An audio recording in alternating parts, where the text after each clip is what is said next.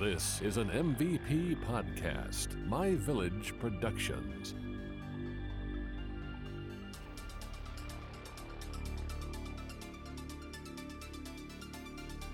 Welcome to Unsolved America, a show where we explore unsolved mysteries throughout the United States. I'm your host, Tiffany. And I'm your host, Andy, and each week we will throw a dart in the map, and wherever it lands is the location of our mystery. This week I landed on Virginia. Ooh, sweet Virginia. Hey. Isn't that a song? I think so. In my mind it is right now. Me too. Probably not. No, I think it's Sweet Caroline. No, there's a song where they say sweet Virginia. Anyway, All right. don't mind me. I digress. So today we're going to be talking about a woman named Mary Rachel Carson, better Okay. known as Shelley. Shelley? Shelley, that was her nickname. She was born in 1986, October 22nd, 1986. Okay. And when she was born, she was adopted by Charlotte and Bill Carson, which was also really nice. Charlotte and Bill also adopted her brother, Okay. he was only 40 days. Oh, wow. He was fresh. Yeah, he was only 40 days. They were only 40 days apart. Oh, And so okay. I'm assuming that the dad, I figured that the dad had two different women Maybe. pregnant. I mean, there's no way that the mom could. That's math. I mean, people get pregnant real quick after the first pregnancy usually, but that's a little too quick. That's only like a month of being pregnant. I think they would advise against that. Yeah. But they were 40 days apart. Okay. And Bill was also a retired naval officer. So Okay. he was in the Navy and, strict rules, all of that. They lived in Kings Grant neighborhood of Virginia Beach, Virginia. Okay. And they grew up with a lot of friends. And Shelley actually was really naturally athletic. And so she used to take swimming. She used to do dance lessons. She loved running. And then in middle school, she played field hockey and soccer and basketball. She got to around 14 years old and she started rebelling. She had Ooh. run in with some drugs and Okay. just started skipping school and staying out late, all of that stuff. She ran away several times Okay. and was often out late, like I said. I mean, she would just not come back home. She started seeing a therapist Okay. and she didn't like putting in the work, so she stopped seeing the therapist. I mean, you got to admit that you need help before you can get help. Right. And if you're not willing to do the work, it ain't going to work for you. Yeah, no one can just fix you. That is wild. Okay. I get it. Now, that was probably her early teens. She was just being rebellious. She Mhm. started to get her life a little bit back on track towards her late teens.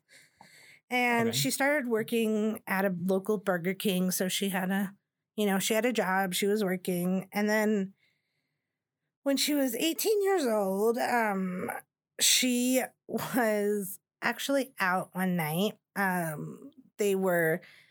She went to a local 7-Eleven to meet up with a friend, and she got cigarettes and she was talking with a friend, and then she left and she saw somebody walking their dog around 4 a.m. and then somebody down the street at 4:06 saw her. Okay. And then at 6:08 a.m., somebody saw a body in Oh, the no. circle roundabout on the street. Okay. And so they called in the cops and the police detectives came over. They saw her bike underneath a tree and they saw her underneath another area, and her shirt was lifted and her pants were gone. But there was no other indications of anything. Okay. Now, when their parents, so Charlotte and Bill, the next day was a Sunday morning, Mm-hmm. and they were getting ready to go to church. Okay. They realized that she wasn't in her room, and they thought she had just stayed out all night. Maybe she was with her boyfriend, whatever. Okay. They were driving to church. They saw her. They didn't see her body, but they saw police barricades. They saw police presence, but they didn't think anything of it and just went to church. Okay. And so when they went to church, people were talking about they had found a woman's body. Yeah. All of that. And then, of course, the mom was like all moms, they think that that's their baby. Their baby's in a ditch. Yeah. Unfortunately, that was the case. Oh, no. But they went back. They couldn't even identify her because she had been so badly beaten. Oh, wow. They identified her with her shoes. Wow. Okay. Yeah. And so she had been so badly beaten. So violent. So violent. And so we actually don't know what happened in the 122 minutes that she was last seen to when she was found. Okay. And there's a lot of speculations about what could have gone on. They think it might have been somebody in the neighborhood because she was seen riding her bike down there. Okay. They also think that her boyfriend might have had something to do with it because they had been recently fighting for a few days, but then reportedly that they resolved it the day before. Okay. When they went in with the body, they also found a lot of cigarette butts. They found a rose, and they found weird things, but they don't know if it correlates to the case or it was just left there. Were they able to get any DNA off the cigarette butts? Mm-mm. Oh, damn. Yeah. Yeah. So it was a lot. It was definitely a mystery because people thought that the boyfriend got mad that she was hanging out with her friend at 7-Eleven. Okay. They also thought there could have been a predator. And so they interviewed over 100 people. Wow. And then they actually interviewed the boyfriend over 6 times about the same things over and over.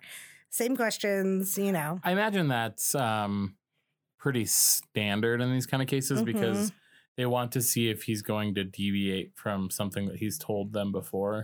Right. Which sometimes just by sheer repetition of having to answer the same questions over and over and over again. You mess up. Yeah, you are likely to mess up. Details, small details. Even as a human being, like if I'm saying the same story over and over again, I feel like there's going to be some sort of switch. And I'm probably not even lying. I'm just like telling you the same story. Yeah. So I don't know. But when they interviewed all these 100 people, they actually narrowed it down to like 6 to 9 people. Okay. And they don't have any other evidence to go off of, though. And so they are waiting for somebody to come out and provide something because someone must have seen something. Yeah, absolutely. There was already 2 people out on the street and they saw them. They were walking their dog or riding their own bike or taking a walk or whatever they were doing. Well, and it wasn't like it was like 2:00 in the morning. Yeah, it was 4:00 in the morning, which people get up at that time. Not me, but see, I messed up. I thought it was 4 p.m. No. It was... In my head, for some reason, I had thought it was like late afternoon. No. So that's why I was like, absolutely. There are people driving down the street. There's people coming home from work. There's a lot. So it's 4 a.m. 4 a.m. Wow. Okay. That's why the parents were going to their church and they had just seen the police barricade. Makes sense. Okay.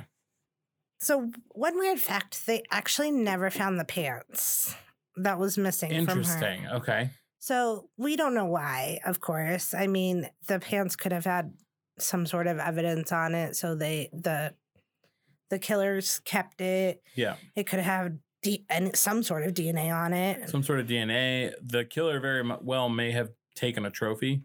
Yep. That's normal. That is very normal. Interesting. So they never found the Pantalones. Right. Which I don't know if it would even help 15 years later. Yeah. Because this was in 2005. So 16 years later. Yeah, that's true.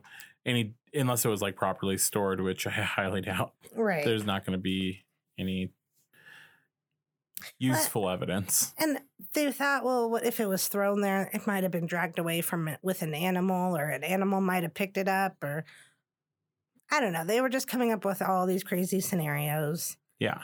But really, no one saw anything, and they only saw her grabbing her cigarettes and then driving back down the street towards her house.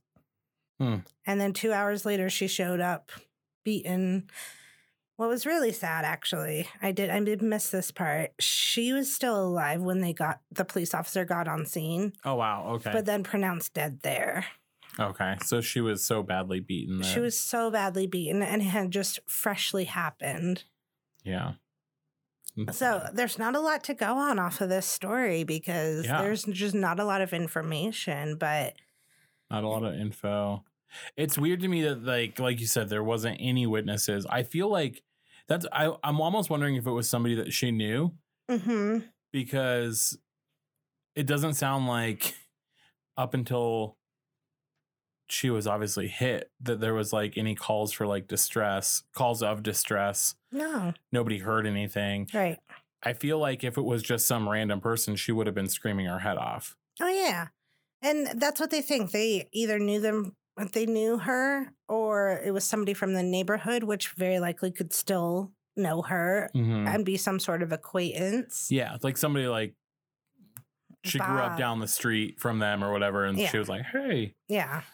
And so it's baffling. I mean, they, of course, are looking at the boyfriend because there was reports of them arguing the last few days, but they're 18, Yeah.